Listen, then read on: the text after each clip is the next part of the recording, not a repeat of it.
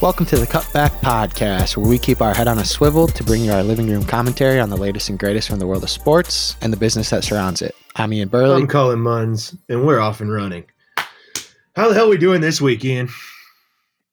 Hey, we made it. We made it to episode 5. We made it through another week, and I think we're better for it. What do you say?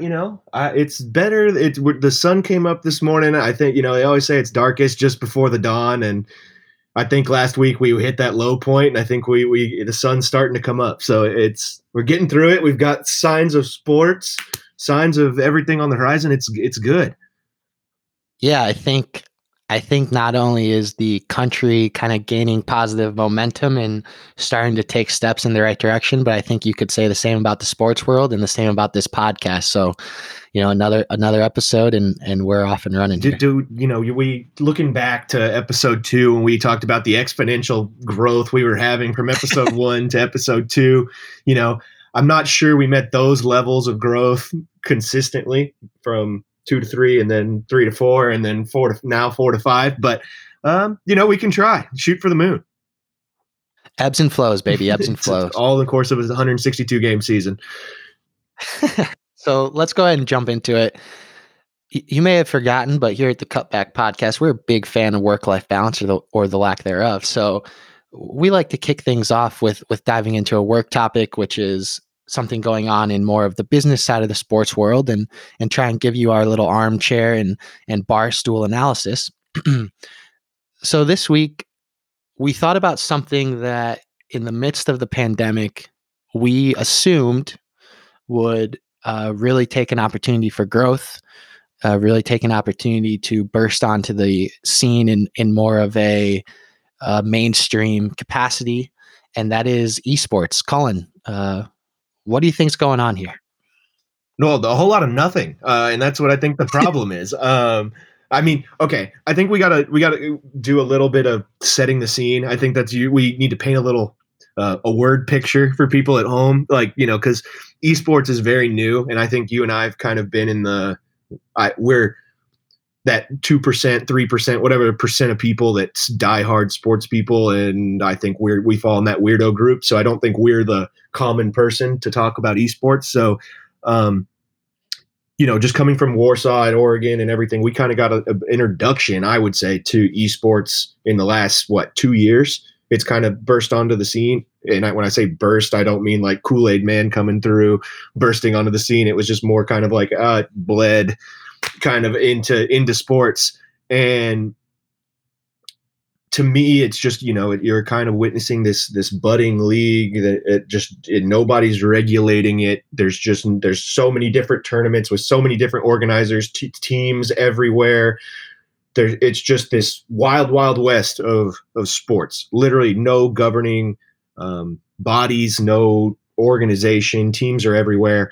There's no consistency really. And so, when Ian said we thought this would be a time for it to flourish, because in reality it's the only league that can, given the circumstances, because we have the internet in 2020 and we have microphones.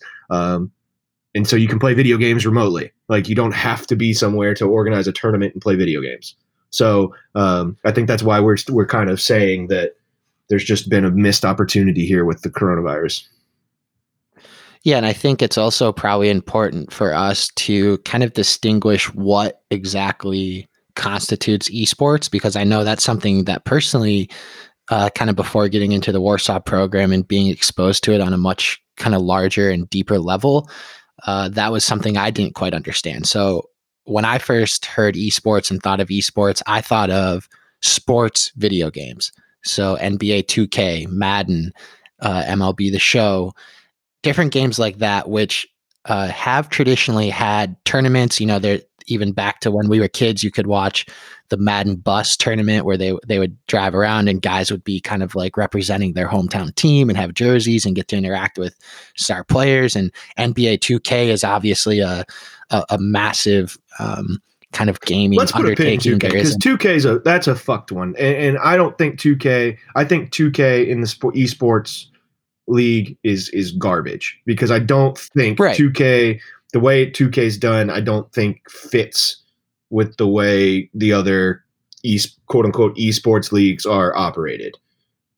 Correct. And I think that if we can see that by kind of the lack of success of the NBA 2K league. So I think the point is just for people to understand that when we talk esports, we're not talking about sports video games. We're talking about games like Fortnite, League of Legends, Rocket League, Dota, Apex Legends. These games that are more either first person or team based games. Many times have some sort of like massive multiplayer strategy games. Is kind of I don't. It's kind of what I'm hearing. They call them MMPGs, I believe, massive multiplayer RPGs, whatever. There's acronyms for days in this industry, and so it's similar to parsing through a legal textbook when you're trying to read and learn about esports. But essentially, a lot of people are capable of playing at one time. That's really what they're looking for. Correct. And I think that's a perfect way to put it.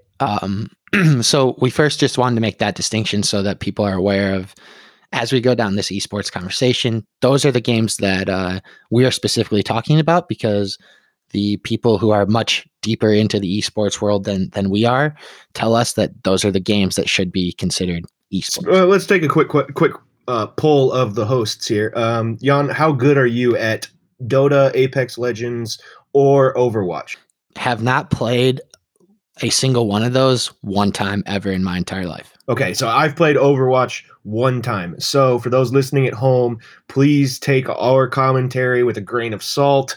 We are by no means professionals at Overwatch. If we went out and played Overwatch against these people, we would probably get slaughtered. So what I'm saying is we're not talking about esports in that we think we can roll up and just beat these people and think that it's not a sport. We're more so talking about it as a league as a whole and its functional viability, I would say. Is that the proper phrase? But I also want to say, yes, if anybody wants to get on the sticks on 2K and actually play 2K, meet me in Temecula and I'll wax that ass. And I will echo that sentiment for Madden or NCAA football. So take your pick. Yes, we are those weirdos who actually play the sports games, the sports video games. We're the ones probably keeping the EA and 2K in business. Well, I think that's something interesting before we kind of dive into esports is maybe something that has been my biggest hurdle in terms of understanding the legitimacy of esports, because as a kid, I grew up as soon as I could start playing video games and my parents kind of allowed me to play video games, I was buying or getting for Christmas NCAA and Madden for that year, every year. And those were the only video games I play. To this day, I love to play them. To this day, I would absolutely hate to watch other people play them. Absolutely hate it. So that was one of the biggest hurdles for me, is understanding that one of the huge aspects of esports is this viewership, the chat functions on broadcasting channels like Twitch, that you have these massive groups of people who are simply just watching people play and interacting. And that was something that was very foreign to me, even as somebody who's played video games. And I think you bring up a great point. And we just to peel the curtain back for the podcast curtain back for everybody at home, like Ian and I, we talk about we kind of do an outline every week and talk about what we're going to talk about. So when esports came up this week, I kind of did a quote unquote deep dive into what it would be like to kind of figure out the whole following of esports and really try and see what was going, catch the, I don't know, what's the word? Catch the buzz. That's such an old term, but you know what I mean? Like I feel like such a 1970s Richard Simmons commercial with catching the buzz. Anyway, it's just more of a, like you said that people go on and watch people play, which 100% happens. And I'm not denying that. There's these personalities out there that play these games, but my findings, if you will, from my field research, and I'm a total noob just rolling in, and I'd be the guy to comment #first on a video or whatever. But people aren't there to watch or listen to them actually play the game. They're there because these people are personalities and they think they're funny. That's 99%. I say 99%. That's obviously a number, just an arbitrary number, and it's hard to put data on this. But most people that had high viewership on Twitch and YouTube, I used both, just Twitch and YouTube, both the highest viewing people weren't the best players, like the actual best performers in Overwatch or the best performers in Apex Legends. It was people who got on a mic, played the game. Some of them were shitty. Some of them weren't good, like similar to me, but they just talked and they were actually funny. And so it was just, you're just listening to somebody die repeatedly in a video game is essentially all it was. Yeah, it seems like at its core, esports is kind of this extra medium in where people can kind of connect with personalities. So if kind of with what you're talking about, if you're a not top tier gamer or even a bad gamer, but you have a personality and kind of make it feel like the people watching your stream are hanging out with you in your living room and are just, you're all kind of having a good time. And oh, you also happen to like kind of be fucking around on a video game. It just shows that there's these increasing amount of ways and increasing amount of mediums, especially through the internet, for content creators and personalities to connect with all sorts of different audiences across all sorts of different platforms. Right. Absolutely. And I think that, and I really came out of watching a lot of these, video gamers, streamers, whatever they're called, whatever the word is, feeling like it was just another version of Instagram. Like I felt like it was like I was just scrolling through videos instead of pictures, of different personalities. Right. And I think this whole question of why are people watching online, because online is still the vast majority of esports audiences. Now they have had large in-person tournaments that fill up traditional sports stadiums and are played for large purses. A kid won like $3 million in Fortnite and they sold out Arthur Ashe Stadium in New York. So it's like, we do see that there is the ability to have some in-person, in-audience tournaments and games and viewership, and that comes with prize money as well.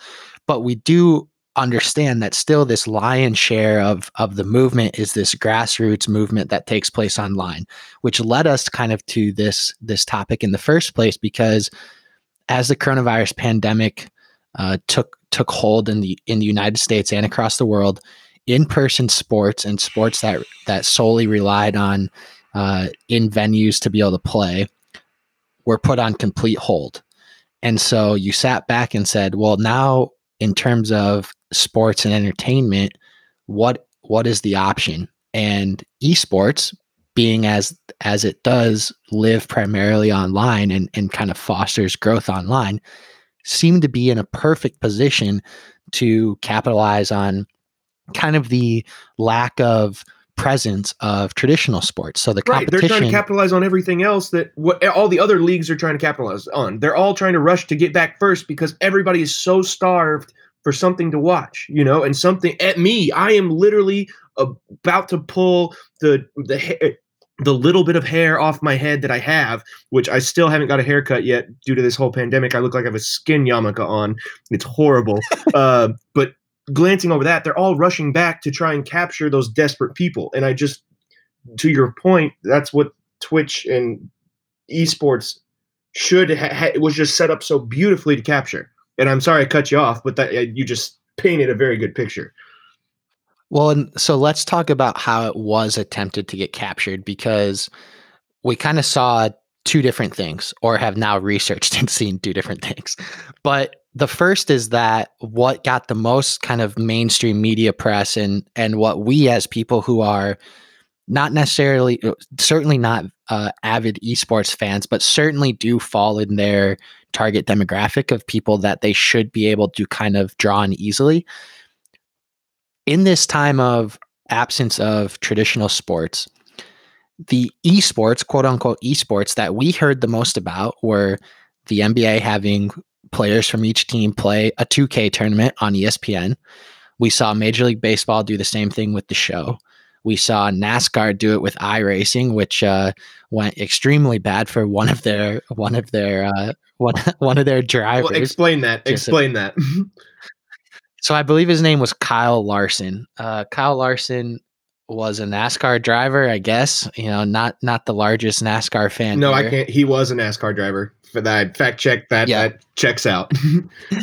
And emphasis on was, because old Kyle was on the stream and let fly a word that you simply cannot say, and that was the N word. And I believe he potentially doubled down and let it fly twice on their live stream, and then kind of threw in "Oh, hey, can anybody hear me?" Just trying to like play it off. And yeah, he was basically immediately just, and rightfully so, kind of removed from NASCAR, and his If team there got was rid of him and ever a sponsors. sport that did not need racial gasoline thrown on it, that was the one. But No, no kidding. So, but getting back to, not to go down that rabbit hole too much, I guess, is this whole point was this esports void from our kind of like average person viewpoint was filled by these attempts by leagues to basically turn their games online. And as we said earlier, these are not esports games. These are just video games that people can play against each other, but they aren't games that fall into the esports category. So Cullen, I know you did some research to kind of check ourselves on, okay, we may not have seen official esports tournaments or traditional esports tournaments happening over the past few months. But can you give us any insight into what did or what did not happen in the esports landscape over these past few months? I sure can. So I kind of dove into, and we've done a lot of talking about esports, and I think what our previous conversations have kind of talked about mostly is like, when I originally hear esports, like something with sports, I want a league. Like I want to have our competitors held equal, and I like, you have a group that's constantly competing against each other, and it creates a vacuum essentially, where you have that any given Sunday moment that you have a schedule of people playing each other. I want that kind of organization and setup to create statistical consistencies, so you can actually tell who is the best player, we're playing the same game. You know what I'm saying? Which that doesn't happen in esports, and that's kind of what I am found, because right now all we have is these tournament models. And it's very similar to AAU, except the only difference is AAU they're all playing basketball, whereas in esports, these tournaments you go to, if you rocked up at the wrong tournament, you could be playing the completely wrong game. Like you could, if you just showed up at a gaming tournament, one tournament could be playing Overwatch, another one could be playing Dota, another one could be playing Apex Legends, another one could be playing insert XYZ game here. So it's just there's no consistency, and we're all playing the same game, or we're all competing against each other. It's just a regional tournament model. And so over the last 2 months, there was, of April and May, there was six tournaments globally held. The biggest one was the MPLID game where they played Apex Legends against each other, that garnered 1.1 million viewers globally for the entire tournament. Which, for those listening at home, you're probably like, wow, 1.1 million people to watch people play video games. That's not bad. For frame of reference, standard baseball game, middle of July baseball game that usually nobody gives two what's about, pulls, depending on your market, obviously the Yankees pull more and the Rays pull less. So your average middle of July baseball game pulls anywhere between 850,000 and 1.1 million people.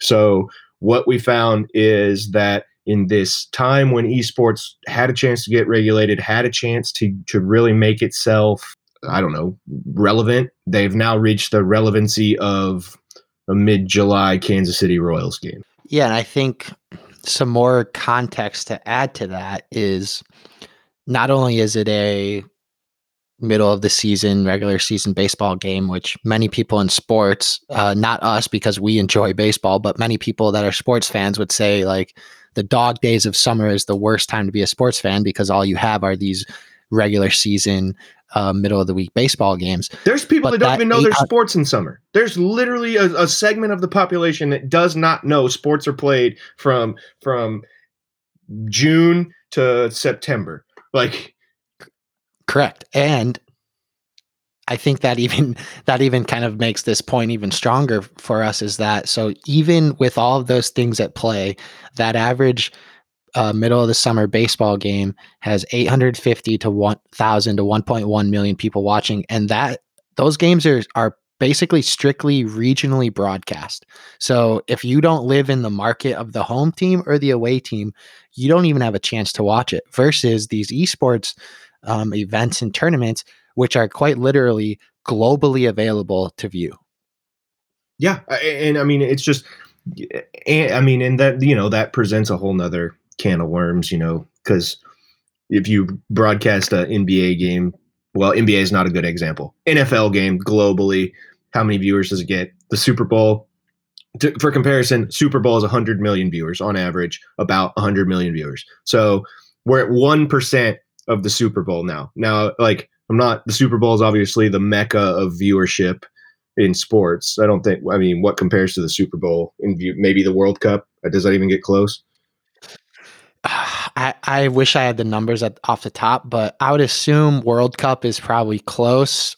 And I wouldn't be surprised if maybe some specific like Olympic events are up there as well, but I'm not sure off the top of my head. But yes, I mean, so to me, the whole point is everybody's talking of this big surge of esports taking over the world, and watch out, here they come. Like, I feel like this was the petri dish of conditions that was perfect for esports. Like, this was you literally were given the stars aligned.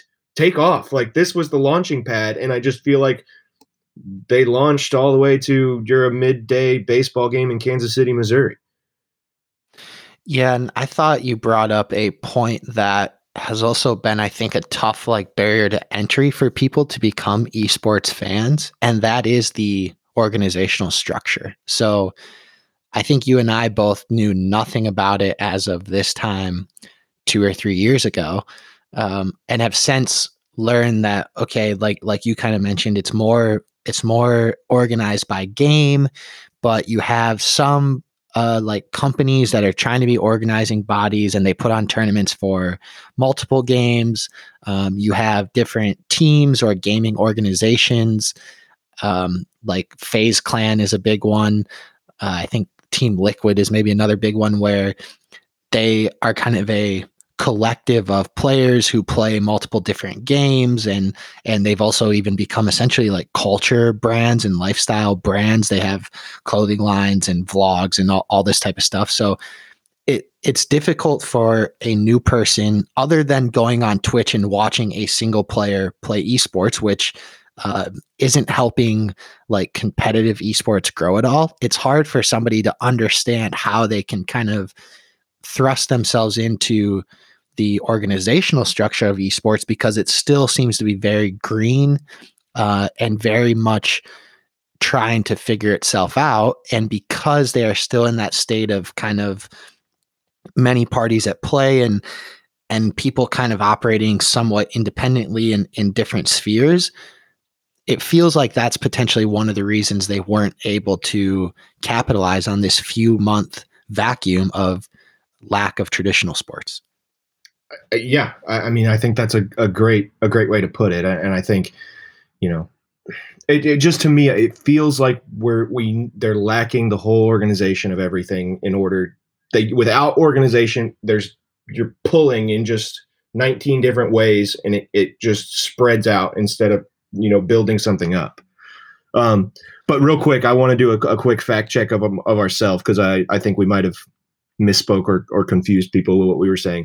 The regional sports networks the 1.1 850,000 to 1.1 million, that is the nationally broadcast games. Regional sports networks, for those keeping score at home, the average nationwide is only 600,000 viewers for regional games in July. Same month, same everything. That's 600,000. We were the 850,000 is July average, when it's on Fox, TBS, or any other national, ESPN. Those three. Okay, so that's good to know. So it's certainly making strides. I don't think anybody is arguing that it's making strides. It's more of, did it make as big a strides as it could have during and I think that's the point, and that's what I think that's what we're getting across is this was a very golden opportunity that one could argue that was missed. Yeah, and you said something at the very beginning that I kind of wanted to maybe circle back on to wrap it up for us, where you talked about how when you look at individual streamers on Twitch or on YouTube, the numbers are coming from people who are the best at connecting with their audience, the best at getting their personality across, not necessarily the best players. So that kind of tied itself into some of the kind of stats and anecdotes that I was able to come across. Well, I think that also goes to you can't, it's harder. Like, that's the counter argument to everything we're saying.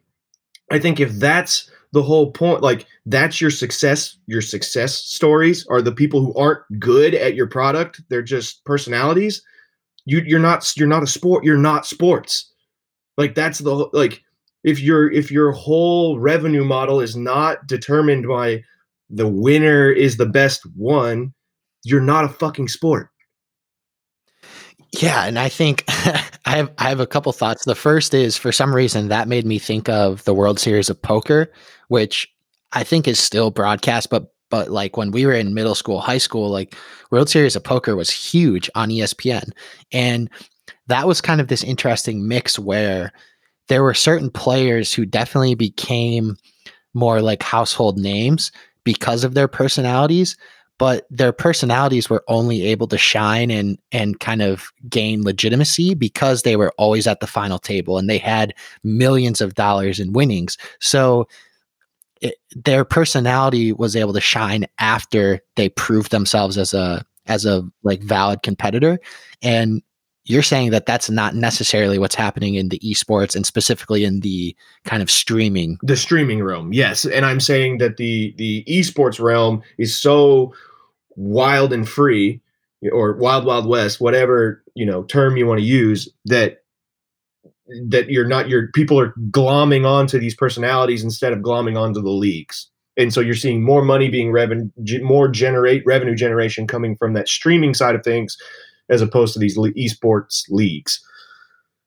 Yeah, and I think quite literally the perfect encapsulation of that is what we've seen with Big Cat from Barstool, and what he's done as he's kind of streamed live on Twitch himself playing NCAA 14 and going through like a dynasty coach gameplay mode. So you talked about how it's difficult for people to garner streams. I saw things that talked about basically you're an elite streamer on Twitch if you can get 50,000 plus concurrent viewers during a stream. Looking into Big Cat playing NCAA 14 and not very well most of the time, a lot of people would say he averages over 60,000 concurrent viewers. I was on a stream over the weekend kind of watching him play a game where I was one of 70,000 plus people watching it at that time. So you even look at who has potentially capitalized off this like esports market the most over the pandemic. It's a personality and somebody who brought their following to Twitch, brought their following to a game that doesn't even fit in the esports realm, but shows that ability to kind of connect with audiences via streaming is there, but it hasn't translated into kind of an organizational structure that could capitalize on more like traditional broadcast deals, even if they were solely online. Great points. But I think you left out the number one thing people care about at home. Could you beat Big Cat in a game of NCAA 14? I think I probably could. Are we using the runs Rough about Riders when you play him? I would play him with whatever team. I think he uses about like the same 3 or 4 plays on offense, and So he went to the 1 or Al Borges school of offensive play calling. exactly. But it has been funny because he has certainly gotten better. Like he's definitely gotten better because I've been victim of kind of like throwing it on in the background if I'm like playing a video game or kind of doing whatever, just because he's kind of funny and his commentary of how much he sucks sometimes is pretty funny. Hold on. There we He's have it, folks. There we have it. In the same episode, we have Ian Burley slandering the people who go watch other people play video games and admitting that he watches them in the very same video or in the same episode. It's been incredibly surprising to me. And I will still like kind of note that that's never the only thing I'm doing, which I wonder if that is, if that's kind of consistent with a lot of people who are turning into your view count doesn't get discriminated. So when you're saying you got 70,000 viewers, if I could be vacuuming my house. If I have it on the TV, it counts.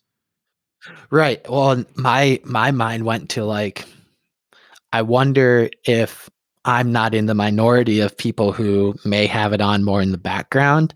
And if we can get to like statistics about that, that would then lead into kind of in-stream ads and things like that, which are starting to pop up in esports because obviously brands know that the eyeballs are there. So they're trying to get involved. But I mean, I think there's already a shit ton of data out there about how many screens we're looking at the same time. I mean, everybody's like, even when you have a YouTube video up, 99% of people, again, arbitrary 99%, which that might turn into a thing on this podcast, but have their phone in their hand and are scrolling Instagram while watching or whatever, or sending text messages. I mean, we are messed up in how much we look at screens. There's no denying that.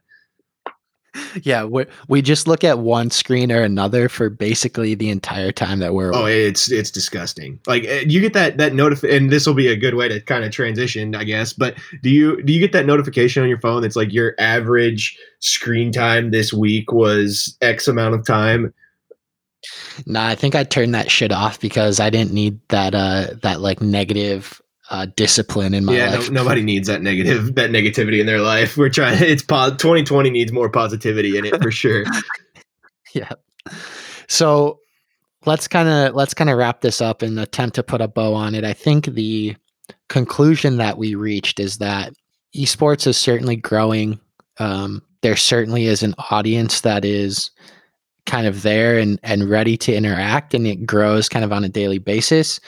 And we believe that it would behoove themselves to kind of enter into more of a organizational structure to kind of help people get away from solely just watching individual streamers and get more into watching the competitive esports landscape, which is even growing at a grassroots level at like high schools and colleges around the country. And yes to everything he said, but let's call a spade. You can already tell who the LeBron James of esports is. Like we've already set up who your Michael Jordans, your LeBron James, your Wilt Chamberlains, your Bill Russells of this league would be. It's the people who are personalities and kick ass at the game. Like it's already set up. Like it literally, that is who you're looking for. And there's already people out there like that are personalities.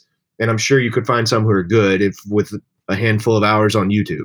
Like, yeah, I mean, I think like Ninja is the one that basically comes to mind. Oh, and there's so many. I mean, and the names are ridiculous. Ninja, PewDiePie, Video Game Donkey. I mean, there's just like you could like the names are equally ridiculous, but you could do it. Yeah, and I think you allowed for a little bit of a loose segue talking about how to foster success, because that's what we want to talk about for loose play segue is my middle name. It was I think it was a little tough to get there, but I think we got there and we've successfully transitioned. If you can't connect those dots, go take a shot of tequila and then come back. Oh, and also on this podcast, we certainly advocate shots of tequila for basically any occasion. Yes. Whatever your vice is, I advocate it. I specifically advocate tequila as one of many vices, but so we have a couple different kind of I don't know what the word is, topics. I was trying to think of a cooler word to outdo myself there, but we have a couple different topics and questions that we posed here as a part of our play segment. So I'll go ahead and pose the first one. Last week we talked a little bit about the ability for coaches or the ability of professional or collegiate or even high school sports organizations to kind of foster a culture of winning and kind of quickly mused about what that looks like. So I would like to pose a question to you, Mr. Munz, of I've kind of put together two different options here in terms of how I think, especially at the collegiate level, are kind of the two options to foster that culture of winning. And I think that you and I have seen both of them. So I'm very curious to hear your thoughts of what kind of better allows somebody to do that. Is it option A, where you have a coach or an owner, whoever it may be, who is kind of this true authoritarian leader that sets the culture from the top down? Or is it a coach or owner that creates this system that allows for culture to foster from within and relies on players to assume prime leadership positions rather than coaches? See, all right, this isn't fair. This is not fair because I hate you did this to me on purpose, and I hate it. Because the answer is it fucking depends. Like that's such a garbage question. You are fake news. But so Jan asked a very leading question. My belief is that it's not black and white. Like it's not option A, option B is my belief. Like I think you have to put the goalposts up. Like from option A, I'm picking pieces of each part, I guess. So from option A, I think you have to have a figurehead, somebody who has a brain and not a total a-hole who puts the goalposts up, like the core values, if you will, of an organization to keep everybody in check, to say, hey, this is where we're all around. Now, there's a lot of things that could go wrong there. If that's not the right figure in that spot, everything else from here on out goes to crap. So flipping the coin and looking at option B, without everybody bought into the system that you're putting in place, it's not going to work, period. So just a little bit about my background with coaches. I worked 5 seasons in college football for 5 different head coaches. Okay. Without naming names, all 5 were incredibly different. Like to the extent that there's more differences between them than there are similarities, and they all did the same job. And I think that's crazy. And just the way that the whole building, when you feel inside, when you walked in the building, was different just because of who the head coach was, who that figurehead from option A was. Like, I mean, there was coaches I worked for when I literally opened the football building door, you're just like this feeling of fear and just like, I don't want to be here. Like you get pit sweat and you're just like, you're anxious and on edge constantly, which for some guys that works. You're constantly just on edge and you're alert and you're just, some guys that it clicks. Other guys, they melt, and so I think that kind of goes into the option B side of things, where you got to have everybody bought into that figurehead's goalposts. Everybody has to be inside the goalposts. But that is what I'm saying. So my setup, the gray is option A, sets up the goalpost. Option B, everybody needs to be inside the goalposts that are set up. So within that model, which I think is a fair answer to a tough question, because I do think that we can agree that, especially, let's first kind of talk about the collegiate level. Your culture has to be set by the head coach. And if they want to have a kind of senior leadership group of like selected players that they kind of meet with, and those players serve as a liaison between the larger locker room and the coach, and they kind of work together to tinker with the culture and the values, I think that that's fine. But that original culture and those goalposts certainly has to be set by the coach. It's what they recruit on. It's how they decorate the walls of the football building. It's fucking what they stitch into jerseys sometimes. I mean, it defines a coach is kind of what are his sayings, what's his culture. You asked me a bullshit question. Let me ask you one. And I'm not even going to give you a question. I'm going to make it a statement because I'm that kind of person. Define culture, because you kept throwing the word culture around. Define that. That is a loaded and deep question. I think culture you can play your little bullshit question game. I think you kind of answered it a little bit. Culture is kind of the vibe or the feeling that you get around and within a group. So it starts with how you feel when you walk into a building, what the energy is like, what the attitudes are like. Culture then goes into the way of how you go about your business. For a football team, it's how do we practice every day? How do we meet every day? How do we treat people in the building? How do we go on away trips? You know, how do we conduct ourselves both as individuals and as a team? So I think culture is kind of this broad umbrella term that essentially serves as your standard operating procedures. I agree. All of those. I think you summed that up way better than I could, and that was brilliant. But then I'm going to ask the follow-up question, which I think is the easier part. So you already got an A+ in my book, but channel your inner Craig Leone. Shout out Craig. Why does culture matter? I think culture is ultimately, because if I'm kicking your ass week in, week out, what do I give why do I care about culture? Like if I'm winning, if I'm the New York Yankees in the early 2000s and I have 27 World Series championships and I am beating your ass every single day and nobody's getting close, why do I care about culture? Yeah, so I'm kind of just putting this together now because even the way that you just said that, where like it made me think of the Last Dance documentary, and like many of those players would have said the culture wasn't great, but we won. So I think that why does culture matter? I think it kind of fits into this like old adage of like hard work beats talent when talent doesn't work hard.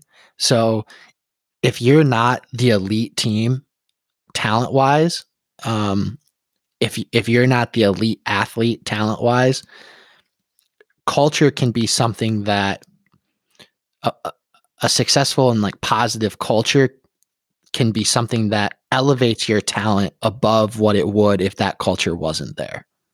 Yeah, and I think on the exact opposite side of that coin, if you have two very good teams and one has a good culture and one doesn't, I think that culture could be the X factor, quote unquote, or whatever an X factor is, but like the difference maker between two very good teams.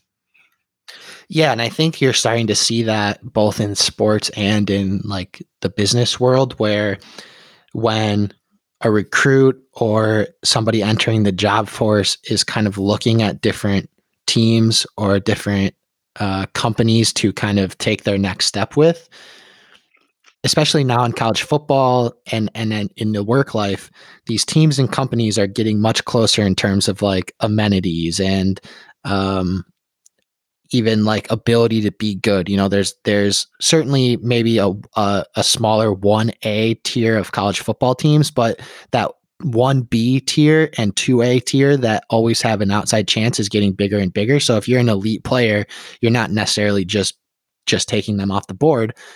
So you're now looking at what's their culture like? Like that's the buzzword. Like look into a team's culture, look into a company's culture. And that, as you said, is kind of serving as the final like checklist where all else equal, recruits or people entering the job force are going to go with the option that provides them the better And I culture. think, and I love what you said. I think it's so true. And I think, I want to go into ops long term. I've made that clear on this show. So, if you're listening, I want to go into ops. So, and I think the ops person has to have a finger on the pulse of the culture, if not more than that. Bare minimum, you have to have a finger on the pulse of the culture. And I think it's important, that you say it's culture's kind of turned into this buzzword, which I think it absolutely has. And just like you said, it's this buzzword that people are like, oh, yes, we're trying to build this good culture. And I think in college football, it is borderline pandemic level of how bad it is, where they just say, oh, yes, we have a culture.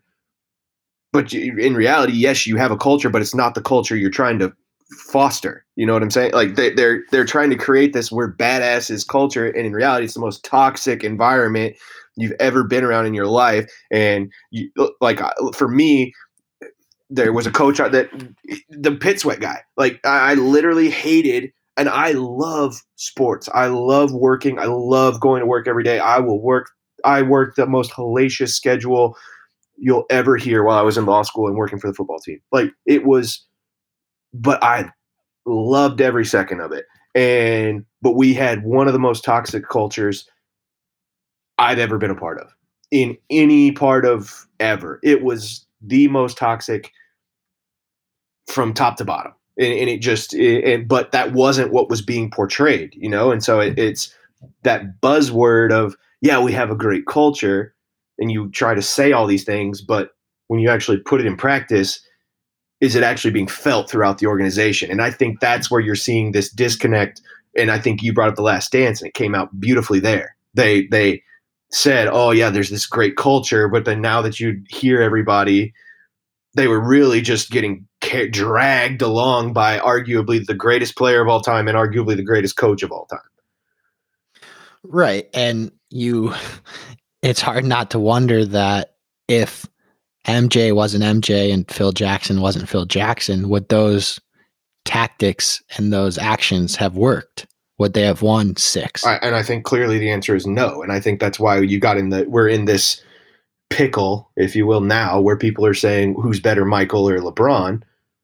And I think it's impossible to I don't think time will eventually tell. Like we're going to get the Last Dance documentary. We're going to get the equivalent for LeBron. It's just not here yet. I mean, LeBron is too awesome of a guy and too big of a name, and what he's been for basketball is too big for there not to be a Last Dance documentary of LeBron. Like, can we agree on that?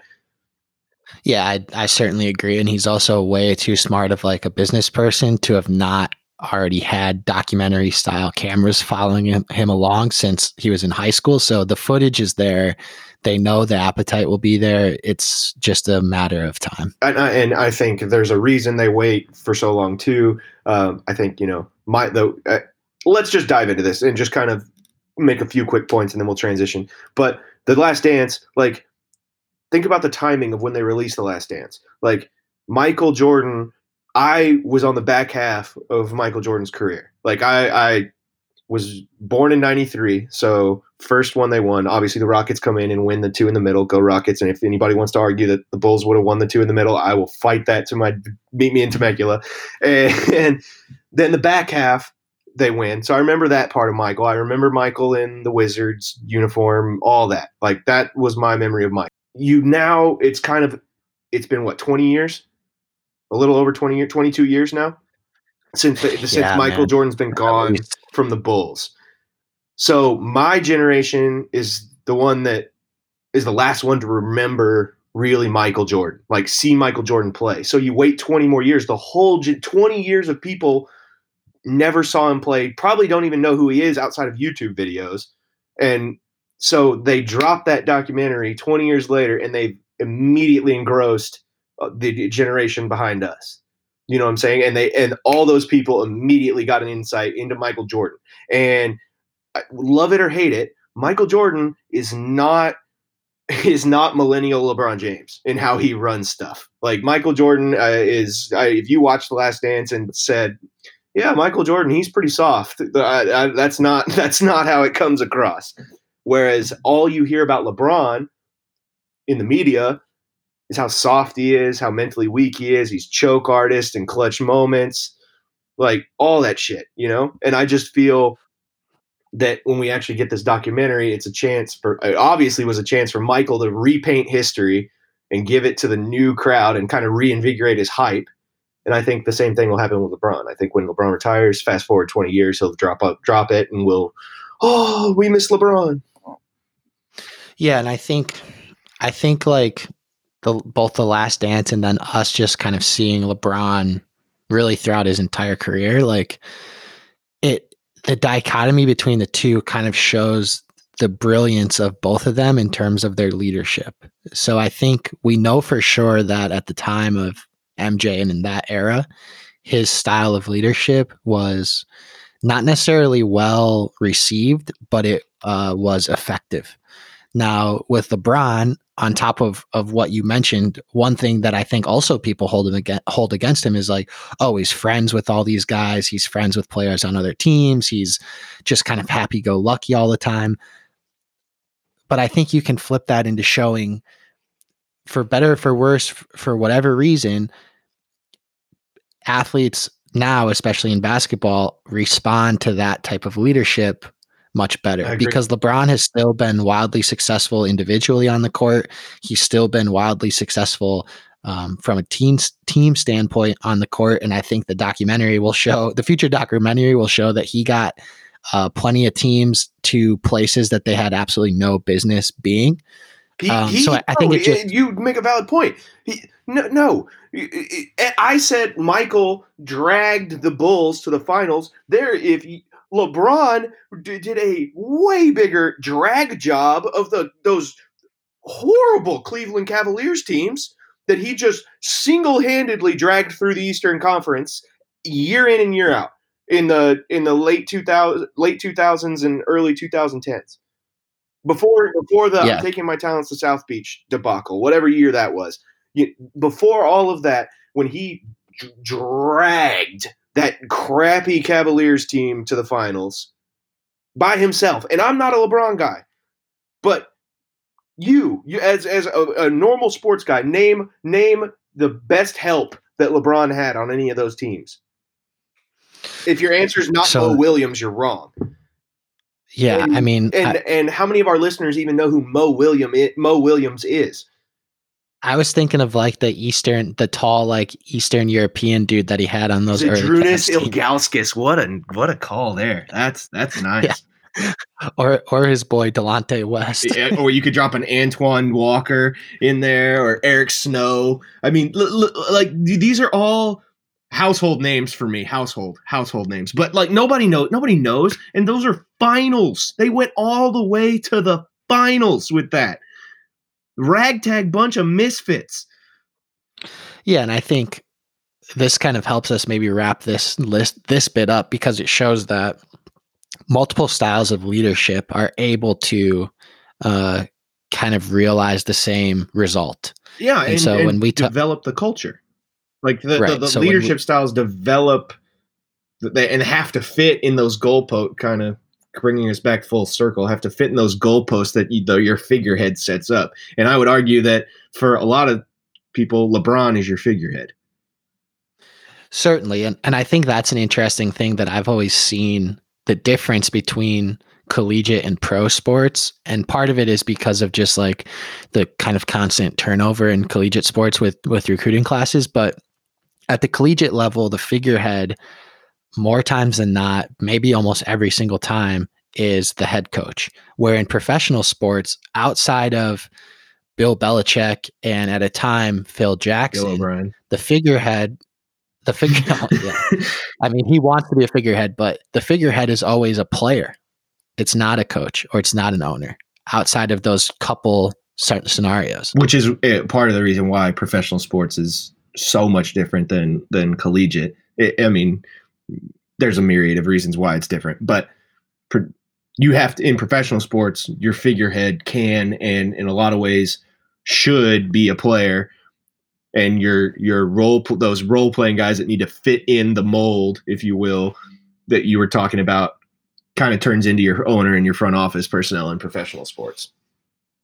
Yeah, versus in collegiate sports, it's easier for a coach to just say, I'm going to be the leader, because if they are going to run a system, which I think we saw a coach that we both worked with kind of run, was he set the goalposts, he set the culture, but he really hoped and looked on a player or a group of players to step up and kind of assume that figurehead and leadership role.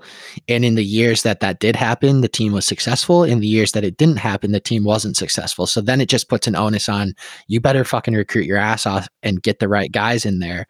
So it makes sense as to why in college, because the coaches just want to be the figureheads, because that is kind of like one less step that they have to figure out on the recruiting trail. And I know you've been trying to wrap this up, and I've dragged us on for Ian has been, I don't know if y'all have been listening very closely, but Ian has literally dropped me cues about 4 times now to wrap this up and move on, and I won't let him, because I just feel this is such a good topic.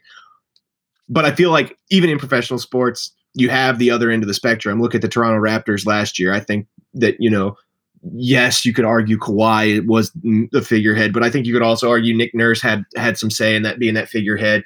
There was probably a lot of figureheads there, but I think that shows you that it can work both ways in professional sports, which also speaks to the why professional sports is so much more complex than collegiate sports, and will be and will never be close. But again, I'll let Ian chop us off there. Sometimes our train gets off the tracks, but whenever it gets off one track, our train always goes off the tracks. I haven't kept the train on track since Nam. Like, are you kidding me?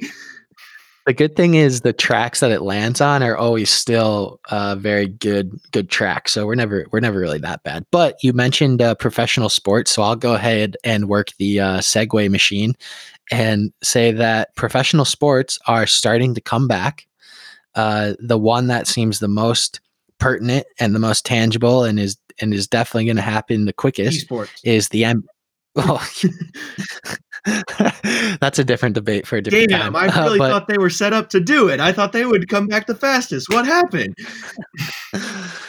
That is a question that you and I may never be able to answer. But the NBA is going to Orlando for the tournament. What do you think? The lucky bastards get to go to Disney World. I mean, what do I think? I mean, I think I'm excited, I guess. I think in reality, there's so much to unpack. So real quick, and this is just, I mean, because Jan's trying to speed us along. So real quick, 10,000 foot view of what's happening. If you haven't heard, open an internet browser or crawl out of the rock you've been under. The NBA is coming back, 22 team format, 13 teams from the West, 9 from the East. For those keeping score at home, the West is indeed factually better than the East, and it has now been put in writing. So kiss my ass on that if you've argued there. Now, 22 teams in there. It was 29-1 vote for those keeping score at home. The one team that voted no was Portland. Shout out Portland Trailblazers. They voted no, not because they didn't like the plan. They actually voted no because they only wanted 20 teams in instead of 22, because obviously they're the 9 seed in the West, so fewer teams in, they have a better chance of making the playoffs. Doesn't matter. That CJ McCollum made a statement about how much he loves the Blazers, and because they voted no, read about that if you care. They basically are all going to Orlando. They're going to play across 3 different facilities in across the wide world of sports complex down there. I butchered that name, Disney. And basically, there's no fans. Every team is allowed a squad of 35 people they can bring, plus the 3 officials, plus an alternate official. So essentially, we're looking at about 40 people in total for each game. They're going to play 6 games a day across these 3 courts. There's 4 hours in between for sanitation and yada, yada, yada. All that jazz. Read about it. It's pretty interesting. Put the players in a bubble in Orlando. One thing I want to circle back to, Ian, and ask you that I thought was really interesting that they're voting on, and I think this is a great idea because it goes into our home court conversation that's later. But I wanted to ask you, since we're kind of here, since it's in the proposal and they're going to vote for it, a proposal that's come up is, should the best teams be currently, so if you're coming in as the Lakers right now or the Bucks, which are obviously your 2-1 seeds, they're saying that those seeds should get to pick their hotels that they stay in first, because they're removing the home court advantage from this, since we're all playing in Orlando or at a neutral site. So I want to ask you, one, tell me about your experience with home court advantage. Is it a thing? Does it exist? Two, tell me about your experience when you go on the road. How would you feel about choosing your hotel, choosing your living situation? How big of an impact would that have? Well, I think that they should definitely let the top seeds, like it should be a kind of like a draft order of picking their hotel. I think that's a pretty cool thing. And realistically, there's no hotel on Disney's property that like isn't a nice resort and like hotel. So I think it'd be cool. You have to make the bottom choice, like a Palace Inn or so, or like something just like an economy inn on the free, on the I whatever that's running through Orlando.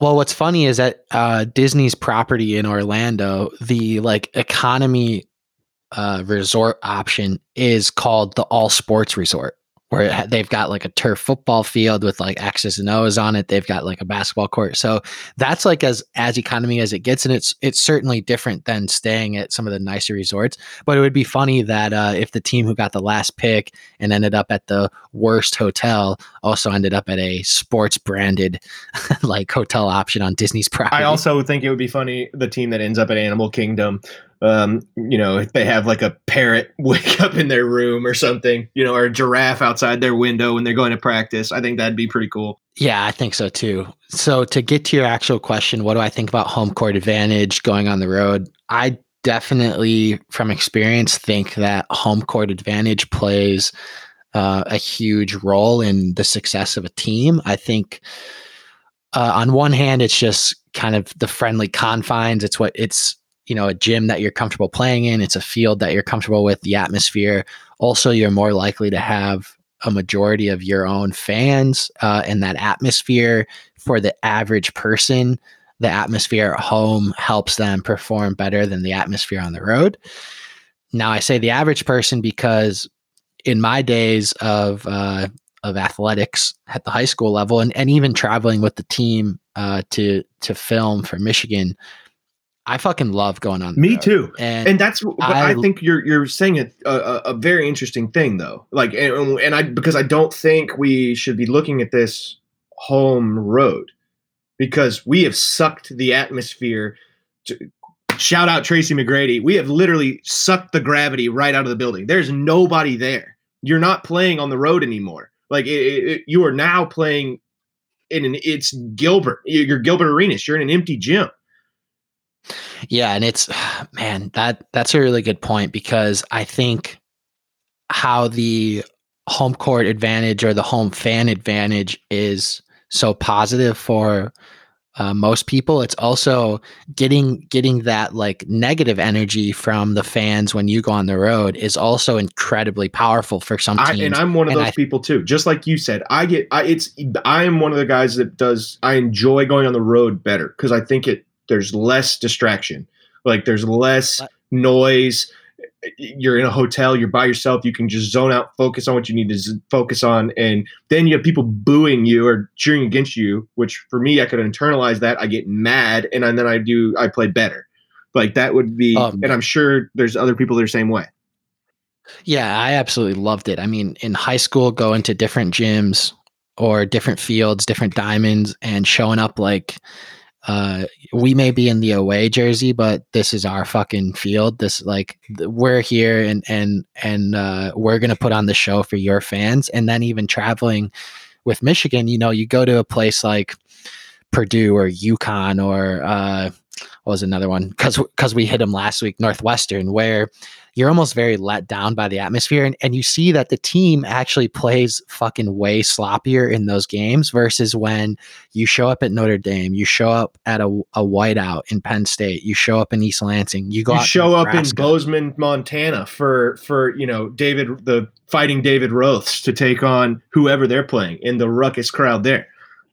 Well, and I'm telling you, when you're on the bus and you know you're going to the stadium and you see fans flipping you off and yelling at you, I'm like, I'm gonna film the best game of my life right now.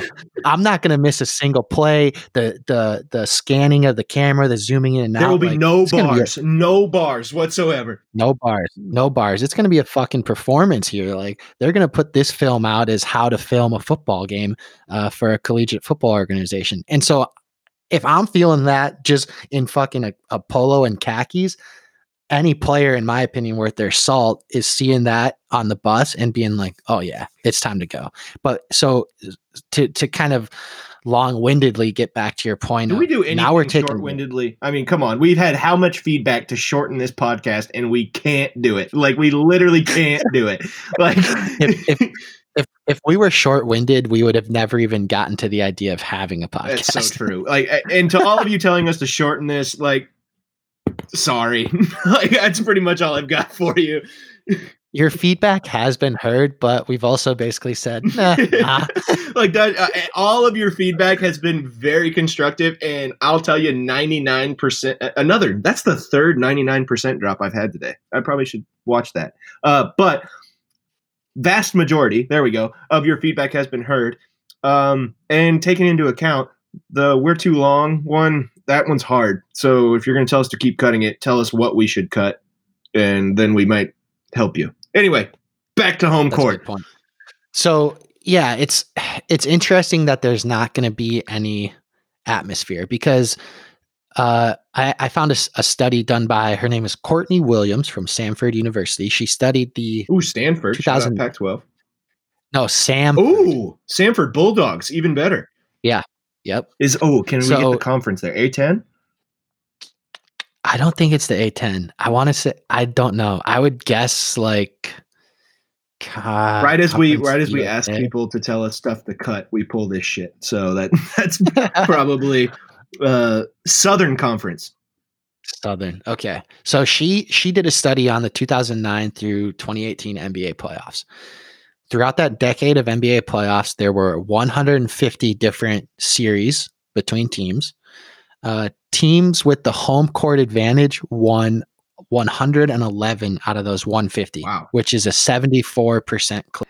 Just based on that stat alone, and she had some other interesting ones, but they all basically tell the same story that in the decade leading up to today, essentially, especially in the NBA, teams who have that home court advantage are basically, I mean, as close as to a lock to win as you're going to get if you're a betting man. So but how I think do you there's think more that goes into that lock, though? Because if you have home court advantage, you are the better team on in the playoffs, not regular season. So in the playoffs in the NBA, you are the better team. So you statistically should win on a neutral court too, right? Yeah, and she had some interesting kind of slices of how that percentage was higher in like the first round because obviously hypothetically not even hypothetically, but the talent between the two teams is skewed greatly. Because if you're the 1 seed playing the 8 seed, like you're going to have home court advantage and you're going to be way better. So you should win. But that percentage still held true even as you got into conference finals and NBA finals, when at those times the teams are much more equal in terms of talent on the court. Yeah, and so I agree. I mean, but that all plays out like you would imagine it would. But I think it's just something to keep in mind when we're talking home court, like in the importance of it. Like I kind of when I first projected this question to you, it was more. The plan was, and I know this kind of circles back to we always get off track, but the plan was for me to fall into what's it matter if I'm the 5 seed now? Like, what do I care? Like, because if I'm the 5 seed at this point, and there's no chance of me falling to 6, or even in me going to 4, like I should statistically as a team now, I would think I should just start trying to play my matchups to get who I want to play instead of chasing home court. Yeah, and I think you're talking about how they play those kind of like the remaining 8 regular season games before going into the tournament. Exactly. I'm saying that you're in theory, this could cause teams to throw games because home court's gone out the window. And now, if I'm the let's look at my team because my team's a great example. The Rockets and the 6th seed. Like, what incentive is there for the Rockets to win? Because frankly, like the 6th seed is probably where they want to be. If based on matchups and where everybody else is, you get a weak first round opponent that I think they could probably beat in Denver or Utah. Utah. Thank you. Blanked right as the spotlight came on. But you get a weak first round opponent and you avoid the Lakers until the Western Conference Finals. I mean, so like the whole point of there's no incentive anymore for the Rockets to chase the 4 seed. Right, but there is incentive for them to make sure they stay in the 6th seed. Well, I mean, just looking at the numbers, they're not going to fall out. They already clinched the spot. Looking at the playoff, they're already in, and they're far enough. There's pretty much 3 tiers have separated themselves out in the West, but without diving too deep into what the Western Conference looks like and how crazy that could be, but there's 3 tiers that have shaken out. Pretty much the only tier that matters is that bottom tier to figure out who the last 2 teams that are going to have that play-in game are. Okay. That's good to know because that was my first question of like, well, I certainly agree with your point of if teams were smart, I think they're looking at, okay, who do we want to face? How can we maybe pick which games to play? Because they also want to make sure that their team is ready to go for the playoffs. But if they don't have that kind of fear of maybe dropping down, then they're in a position where they can really kind of look at that as a serious option and try and play the matchups because there's going to be nobody there. As you said, there is no home court advantage. It's like an AAU game. Like one team gets called the home team, but it doesn't mean shit. Exactly. And so just to put numbers behind what I just said for everybody at home, the Lakers are the 1 seed. There's 8 game. They're playing an 8-game quote unquote season. It's not a season. It's like these seeding games is what they're calling them. But the Lakers have a 5.5 game advantage with 8 games to play. Nobody's catching the Lakers. So that's your number 1 seed. That's the tier 1 that I was talking about. Tier 2, the Clippers are 5.5 back of the Lakers. All the way down to the 7 seed is the Mavericks, who are 11 games back. So you have a 5.5, math is hard, 5.5 game window from 2 to 7. And then after that, the fall off is 7 whole games from the 7 seed to the 8 seed. So that's your 3 tiers. So pretty much Dallas up, 7 up in the West is in. And we're pretty much those bottom 8 through 13 are fighting for those last 2. Now, is there still jockeying that can be done between that 2 and 7, especially maybe between like 6 and 3? Yes, and that was that. Yes, absolutely, and that goes back to my point. As a Rockets fan, I don't want them to I don't want them to go up anymore unless they're going to go all the way to the 3, and then Utah or Denver falls to the 6. Because as a Rockets fan, the first team I want is Utah or Denver. That's the team I'm chasing to play is Utah or Denver in the first round. Because Utah, Joe Ingles is on surgery, and he's the only guy who can beat the Rockets. Go look at the freaking 2 years ago when they played in the playoffs. The only game the Jazz won, shout out Colton Shang, is Joe Ingles' miracle. Anyway, that Jazz Nuggets, don't care. Bring them on. We'll wax your ass too. So if we're chasing those 2 opponents at this point and not home court, what does it matter? Yeah, I think you're absolutely right. It'll be interesting to see if teams kind of put that into action. And if they do put it in action, like how overt it is, like, will we be able to tell what's going on as people that are viewing it? Now that we have a better idea of what this is going to look like, do you have a favorite out of the West and the East, or maybe even like a dark horse based on, okay, now we know what the format looks like. Is there any teams that, maybe in the traditional playoffs probably wouldn't have had as much of a chance, but because of this new format may serve as a dark horse who can kind of flip the power structure? Well, so I think, obviously I'm trying to check bias here. The favorite in the West, I like the Clippers are, I think, even though the Lakers have the lead, I'm not buying in. I think the Clippers are the favorite, and I think the Clippers would win if it was the Clippers and Lakers in the Western Conference Finals. A lot of that has to do with matchups. I think Kawhi is a matchup nightmare. But my dark horse, and I'm saying this because I think it's an actual thing, is the Rockets in the West. I just, because for two reasons. And listen, all of you at home, I'm looking dead at you, Carlos Villarreal, because I know you're the one who's going to be you're probably screaming at your computer right now.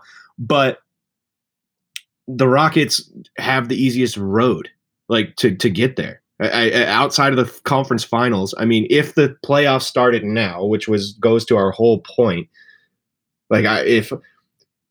I think the Rockets literally have the easiest road.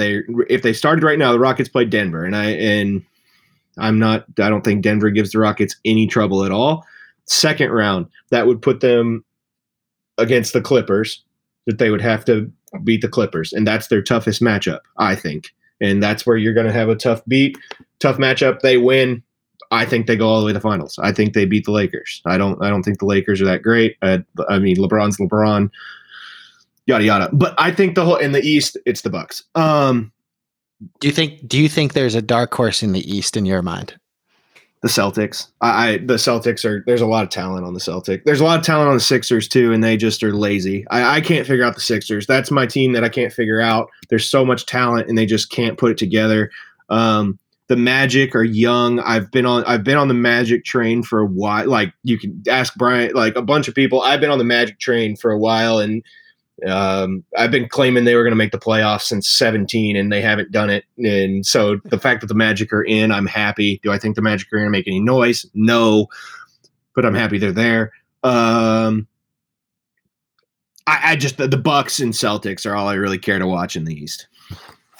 Yeah, I think I like the Bucks in the East, which is just kind of like an easy chalk pick. I am considering the Sixers like a viable dark horse just because their ceiling is high enough, and that almost makes them a dark horse because like it is solely based on them reaching their ceiling. In the West, I agree. I like the Clippers. I like their matchups. I also think their depth is going to be important, especially because just a little bit of a question of how in shape is everybody going to be and what's that look like. So I think the Clippers depth is going to be important and will play off for them. A very hot dark horse that I have, who you got? which is probably not going to be able to be held up by any sort of statistics or rational thought. But I think the Pelicans could potentially just make a run to get into the 8 seed and then maybe win a game against the Lakers. I mean, it would be more of like an awesome story because of Zion, basically. Like, that's the only reason it'd be cool for it to happen. I think it's a more awesome story because what the Lakers did. Like, I think it's more of an awesome story for the Kings ransom the Lakers gave up to, and then and everybody said that, the Pelicans came out as losers on this whole deal. And it would be 1 year for the Pelicans to say, "Hey, hold our nuts. We just are in the playoffs," and making noise too, and potentially able to. I mean, can you imagine a Pelicans Lakers first round matchup where like half the Pelicans team was on the Lakers last year? Right, that's exactly it. And a neutral court. I mean, that's one of these situations where you're like, anything can happen. I don't think the Pelicans. I think that's a great pick. I don't even think that's that spicy of a hot take. But I'll be the guy to put a bow on this since I know you're the transition. I'll put a bow on this, and I'm going to end this segment with a question. Okay. And I know that's probably a faux pas, but I want to just throw this out there. Since the NBA, the home court's disappearing, and we've kind of talked about like there's no incentive really anymore to win these last 8 games that the teams are playing, that the 7 through 1 seeds are playing. They should really kind of toy with the matchups to get the matchups they want. Should the NBA throw in some artificial incentives, some man-made incentives for those to give advantages to these teams? We talked about Hotel early at the beginning of this. I think there's been other proposals that the league is voting on, some of which are ridiculous in my opinion. One of my favorites was flying or driving the team's home floor to Orlando and switching it out every game. Um, What a logistical nightmare. yeah, can you imagine driving the Staples Center floor all the way across to Orlando? Well, and then you're having to change the floor in the gym after every single game. Like, that's not a quick process. It works in LA. Yeah, but they're And not it playing works. 6 games It at the works Staples everywhere. Center. That part, I mean, whatever. Look at all the teams that share basketball and hockey stadiums, and how many times they convert that floor across a week, much less, that conversion of the floor. I think it's ridiculous. The hard part is actually getting the floor from LA to Orlando versus the actual conversions and putting the puzzle together. But that's where I take qualms with it. But the whole bow that I'm putting on this is, what are the creative ways we can give that advantage back to winning? Because I think you have to incentivize winning to keep sports, the integrity together.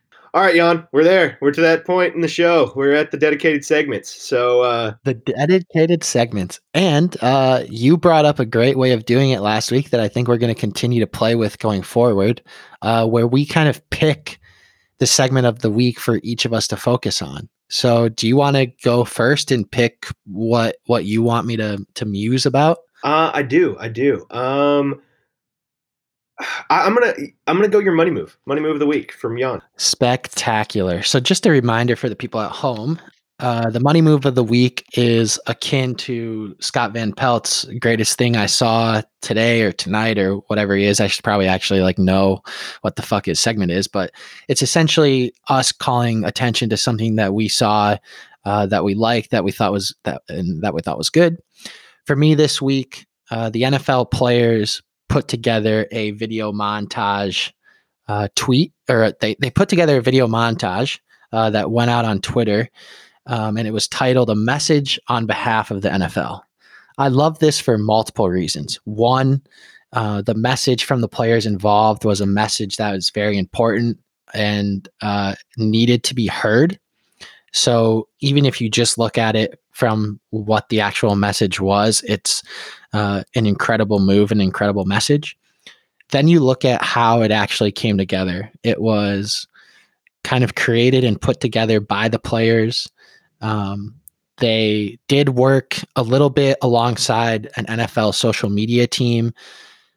But the really kind of cool thing that I really liked about it was that, one, the players didn't wait for the league. The players said, this is something that our voices need to be heard on.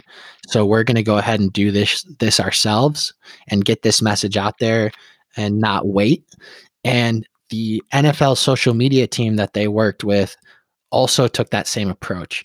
This was put out before it was run up the ladder. So kind of kudos also to those people on the side of the NFL social media who understood that this was the right thing to do and worked alongside the players to do it before kind of getting full approval. And then the last thing that I really liked about it was it did immediately force the hand of the NFL. The NFL as a league then really had to make sure that they came out with kind of an airtight statement. And I think they did. Roger Goodell released a statement later in the week in which the league acknowledged their wrongdoings partially from the past 4 years and seemed to show commitment towards righting those wrongs going forward. I think partially. I think what'll be most important for us as consumers, and even for the league themselves, and keeping good relations with their players and their consumer base, is that this whole idea of right now we have a lot of people coming out and saying all the right things, and that's great. That's the kind of bare minimum first step that needs to happen, including with even individuals like you and I. We can all say the right things and kind of get behind the message, especially as the message is hot. But we need to continue to make sure that that's not where the train stops. we need to hold ourselves accountable. We need to hold the institutions and organizations and brands that we support accountable to keep this message alive and to act on the statements that have been made this week. We need to see the statements made this week turn into actions next week and next month and next year and over the next 5 years. So it's a great first step. I love that the players did it, and I'm very hopeful to see the kind of good and the uniting that can come on the backside of it.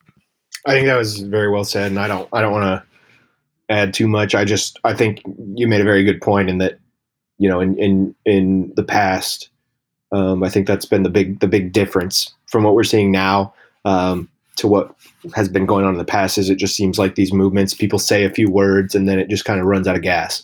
And I think this one's not running out of gas. And if you want it to run out of gas, go fuck yourself. Like that's pretty much where I stand too. And if you don't like it, don't listen to me. Don't listen to the podcast. I don't care. I'll tank the whole thing. Like it's literally like, don't let this run out of gas. That's really all I have to say.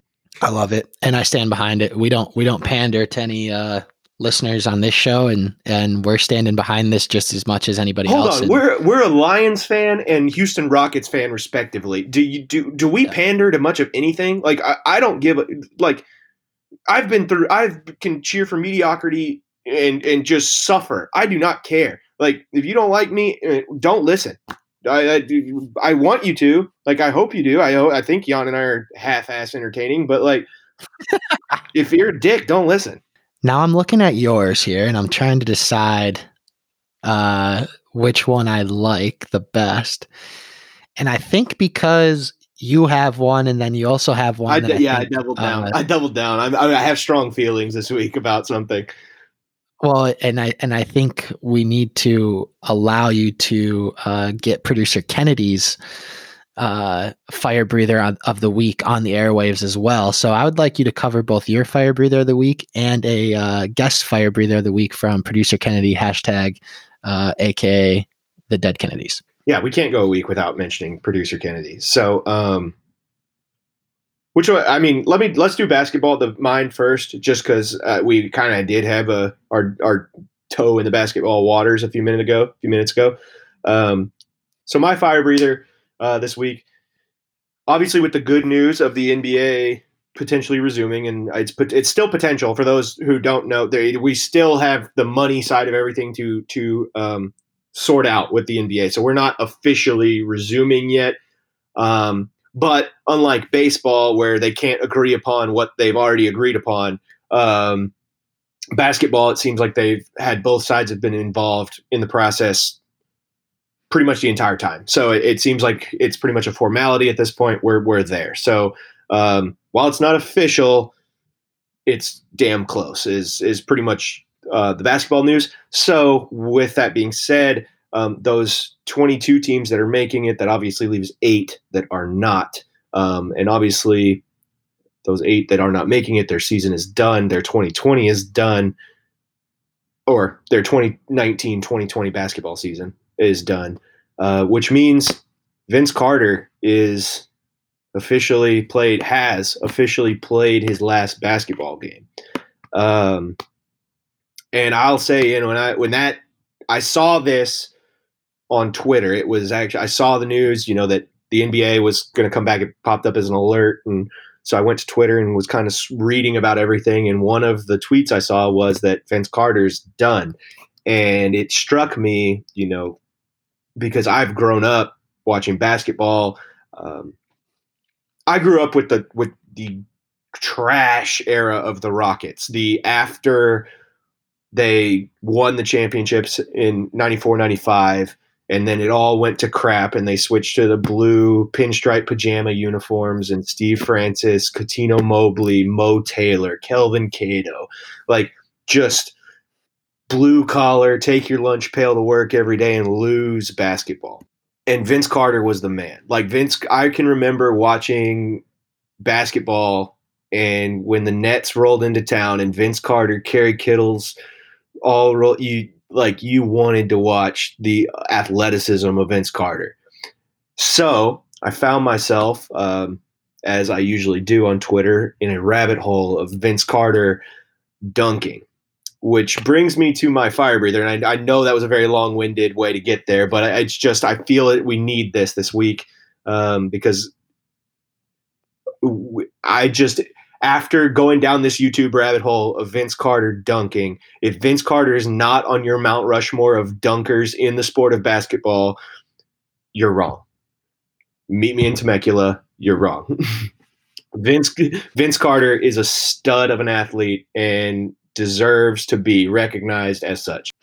Yeah, I completely agree. I would be hard pressed to find a basketball fan who would not put Vince Carter on their Mount Rushmore of dunkers.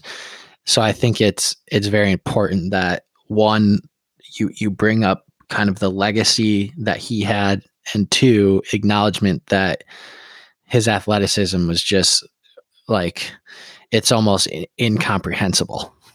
And I'll say this: the most iconic dunk contest that I can remember of my lifetime, and it's not even close. And all those people are probably like, "Oh, your lifetime, that's great. You missed Michael Jordan, you missed all those, whatever." Like, my lifetime of dunk contests. There's two dunks that stick out, and it's not three. I'll give you three, and I can name them all in order. Number one, Vince Carter, when he sticks his elbow in the rim, it gives, I just said it and I have goosebumps. Like, it's just an unbelievable athletic feat when he sticks his elbow in the rim. Number two, when Aaron Gordon jumped over the Sour Patch Kid mascot, that's the Orlando Magic, and stuck the ball underneath his legs. That was unbelievable. Number three, Dwight Howard in the Superman cape, dunking. Those three are the three most iconic dunks in my lifetime that I can remember, and I don't know if you have any that are jumping to mind, but those three do it for me. And Vince Carter's sticking the elbow in the rim is up there.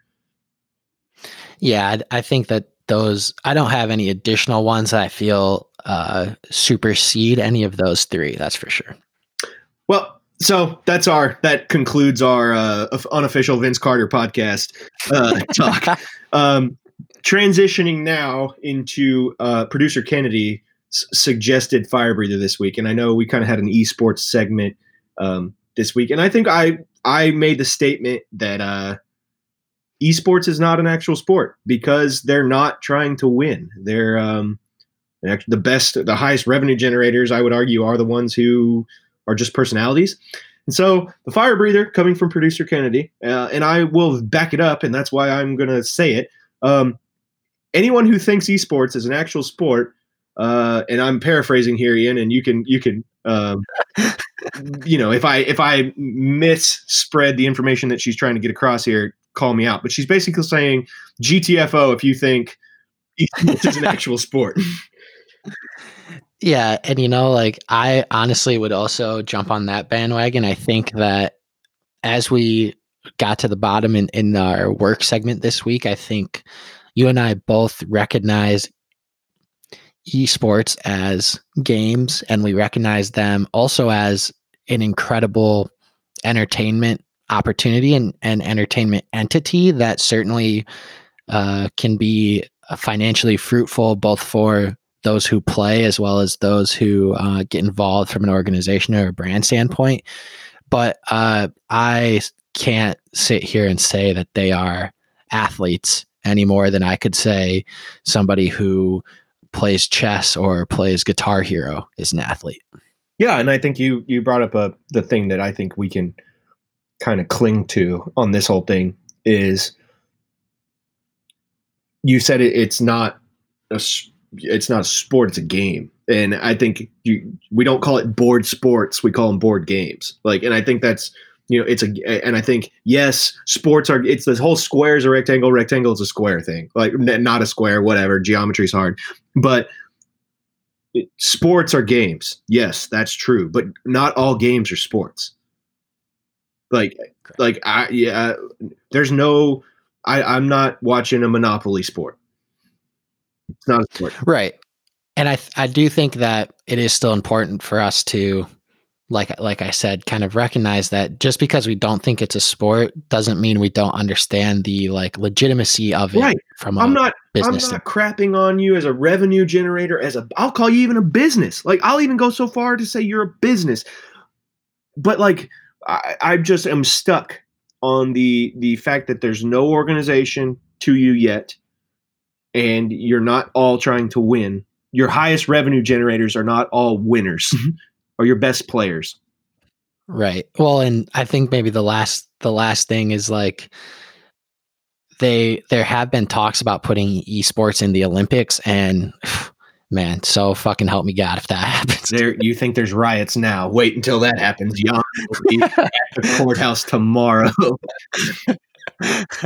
I will take to the streets. So that's a good way to wrap up our dedicated segments, and let's get into your pride and joy, your baby, the Fantasy Five. All right, and I want to say two things about the Fantasy Five real quick before we jump in. There was somebody who listened to us for the first time last week, and he made he's from Houston, made a comment about the Fantasy Five.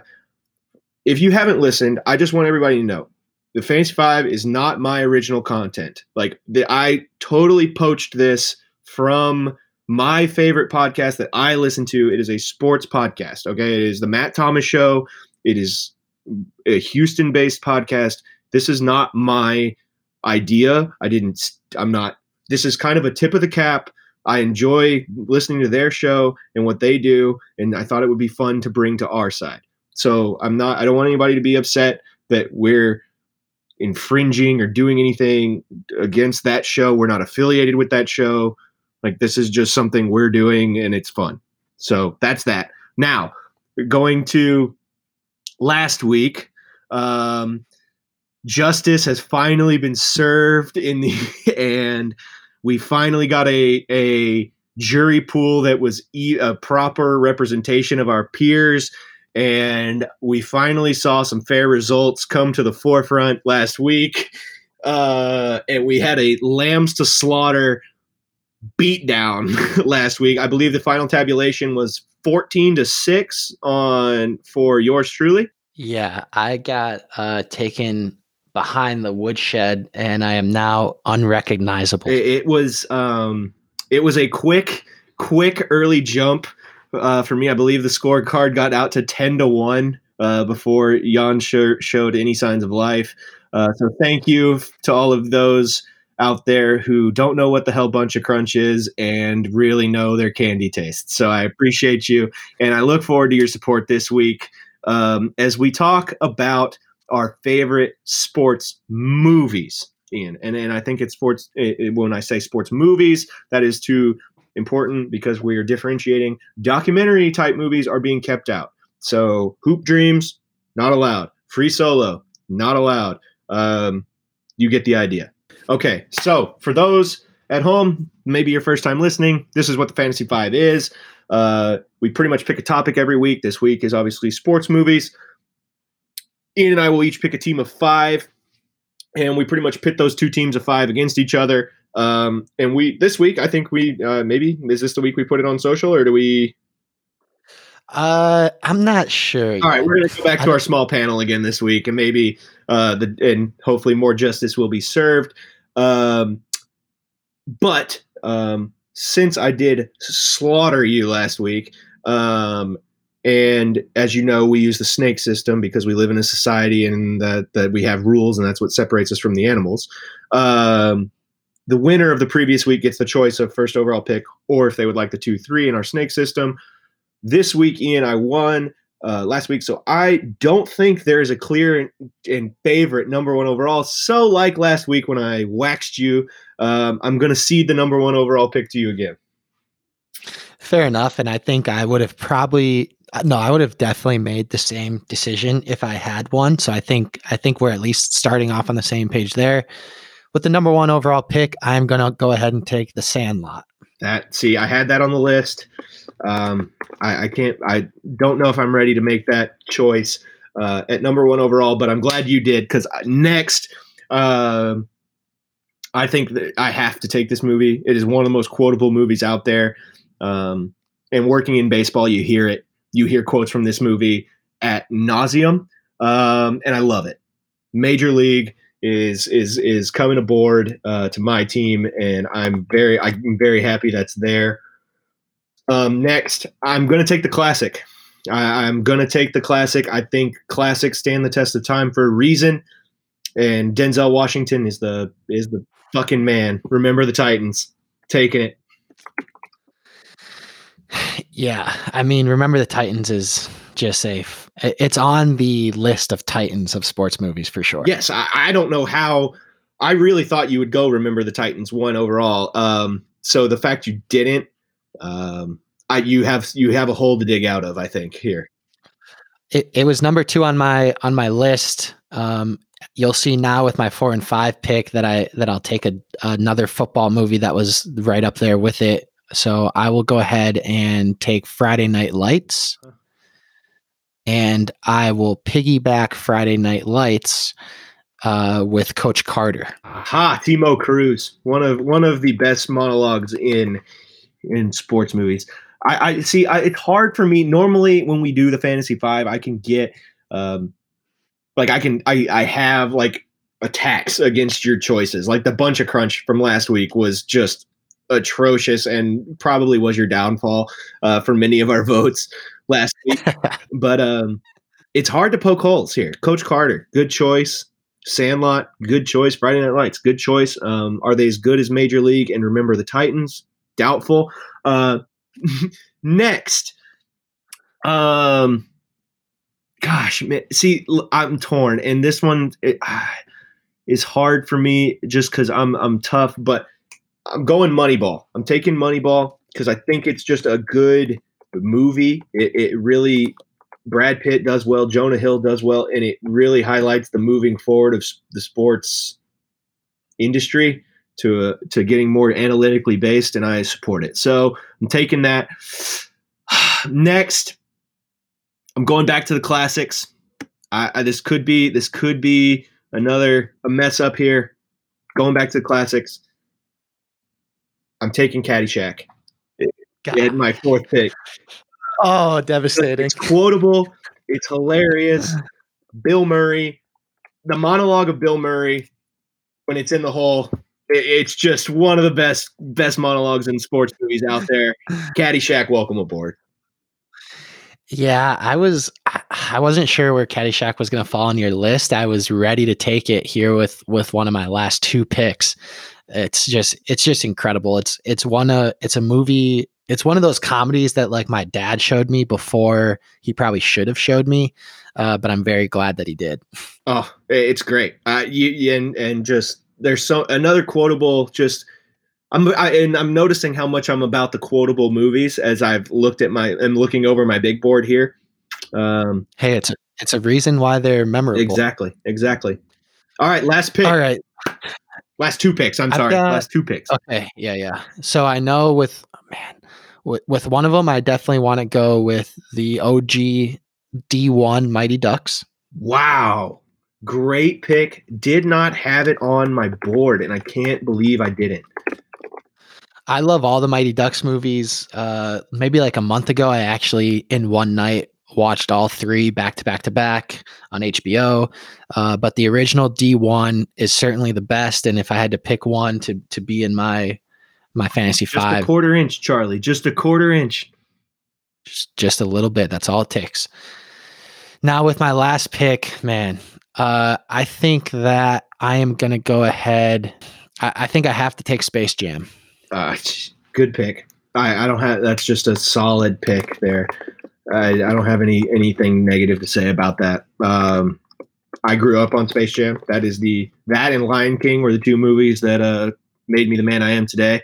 So I don't have anything negative to say. Gosh, and see, this is the problem, Jan, with this topic is I have got so many on the big board that it is hard to pick. So we're definitely going to have a little rundown of what's left on the big board here after this last pick, because there's a lot of good ones. But I think I'm going to take one of my favorite sports movies just because it's hilarious and it's a football movie and it's just good. The Longest Yard.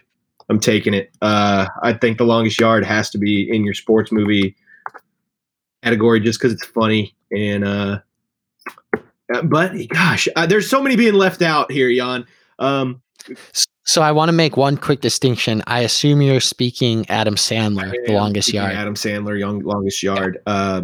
Old School Longest Yard is on the list as well, further down the big board, which there are people in my life who took alms or were upset that I had the newer Longest Yard above the old one. But it's 2020. Get with the times. Color TV is fun. So here's the rundown. Here's where we're at after the Fantasy 5 this week, and looking at the list, Jan, I think I got you again, which would take me to 4-1. We'll see. So Ian's team, the inferior team of the Sandlot, Friday Night Lights, Coach Carter, the Mighty Ducks, D1, and Space Jam. Taking on my team of Major League. My second, where's my second round pick? Remember the Titans. Thank you. Moneyball, Caddyshack, and The Longest Yard. So, Jan, Ian, what else did you have on your big board that the people should know about? Yeah, this was tough because when I just kind of went through and brain dumped all the movies I could think of, I came up with like 30. So to then make a big board was incredibly tough. The two that made my big board of 10 that neither of us mentioned were Bull Durham and Miracle. And then even from my list of ones that didn't make the big board, I pulled out 5 that I thought were worth honorable mentions. Not that any of the other like 20 aren't, but 5 I wanted to highlight. Happy Gilmore, Cool Runnings, The Little Giants, Rookie of the Year, and Talladega Nights. Wow. So I also had Happy Gilmore. Happy Gilmore was actually the one I was torn on between that and The Longest Yard. The next one that I was right there with in choosing 2 was White Men Can't Jump. I had up there The Rookie, Rocky, $42 Million Baby, and Jerry Maguire. I had all on the big board as well. That frankly, I'm looking back that probably should have been selected. So with that, let's transition to our final segment, the Sayonara shoutouts. I just have one quick one this week. How about yourself? I have half a shout out, so I think you should probably go first. So my quick one, I kind of took an ode from a segment that I see from somebody that I respect quite a bit as a radio host, radio DJ, a podcaster, an author, a cultural savant, and that is Charlemagne the God. He has a segment every day on the Breakfast Club radio show in which he does Donkey of the Day. I think his tagline is giving people the credit they deserve for being an idiot. So I wanted to give Donkey of the Day to myself because as I went back and listened to episode 4, I realized that on multiple occasions I said movie candy theater instead of movie theater candy. You indeed did. Yes, that was called out. And that's probably one of the many reasons I lost last week's Fantasy 5. So I'm backing you up here because that's what teammates do. This is hard. Like you get a whole new appreciation for actual podcasts. I mean, I guess we are actually a podcast now, but like this is hard. Like talking live and then going back and listening to yourself, you hear so many errors that you make, and you wish you could go back and re-say things, and because there's just so many thoughts going on, and you have to spew them out. So if you're roasting Ian for movie theater or movie candy theater, F yourself. Now with that, what's your half a sayonara show? I mean, I think this podcast had a pretty strong basketball and pretty strong esports tinge to it. So my shout out has a basketball flavor. I want to shout out Adam Silver for his work as a commissioner. I think the coronavirus has kind of brought out you've seen a lot of how important these commissioners are and what they do, especially in times of crisis for sports leagues. And I think it's been made apparent, being that the NBA is of the big three coming back, and I know all you people, you MLS fans that listen to us are probably like, wow, the MLS is back and they didn't even mention it. Well, we know. But I think just the big three, the NBA being the most progressive and being the best equipped to get to where they are, and there's the least amount of fighting, it seems, at least publicly. I think that says a lot about the work that is being done by Adam Silver, and so shout him out. Love it. So with those sayonara shout outs to marinate with you for the rest of the week, this has been the Cutback Podcast. Until next time, keep your head on a swivel and try not to get laid the fuck out.